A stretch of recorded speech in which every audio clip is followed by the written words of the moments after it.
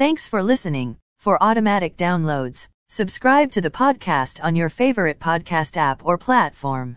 Stock markets were higher. S&P TSX was up 242.54 points to 21,197.3. Dow Jones Industrial Average was up 239.79 points to 35,730.48. The Nasdaq was up 212.28 points to 15,448.12. S&P 500 was up 44.74 points to 4,596.41. Commodity markets. Gold is up $1.80 to $1,800.60. Silver is down 7 cents to $24.12. Crude oil is up 43 cents to $83.09. Copper is up 3 cents to $4.42.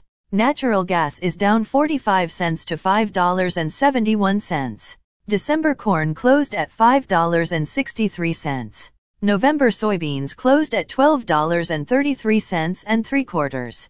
December wheat closed at $7.73 and a half. The Canadian dollar is 1.2345. Highlights of today's news. Apple records quarterly revenue of $83.4 billion. U.S. post-week GDP growth. Major changes at TD Bank, replaces retail banking in Canada and the United States. Amazon sales rise 15% to $110.8 billion. Facebook changes BAME to Meta.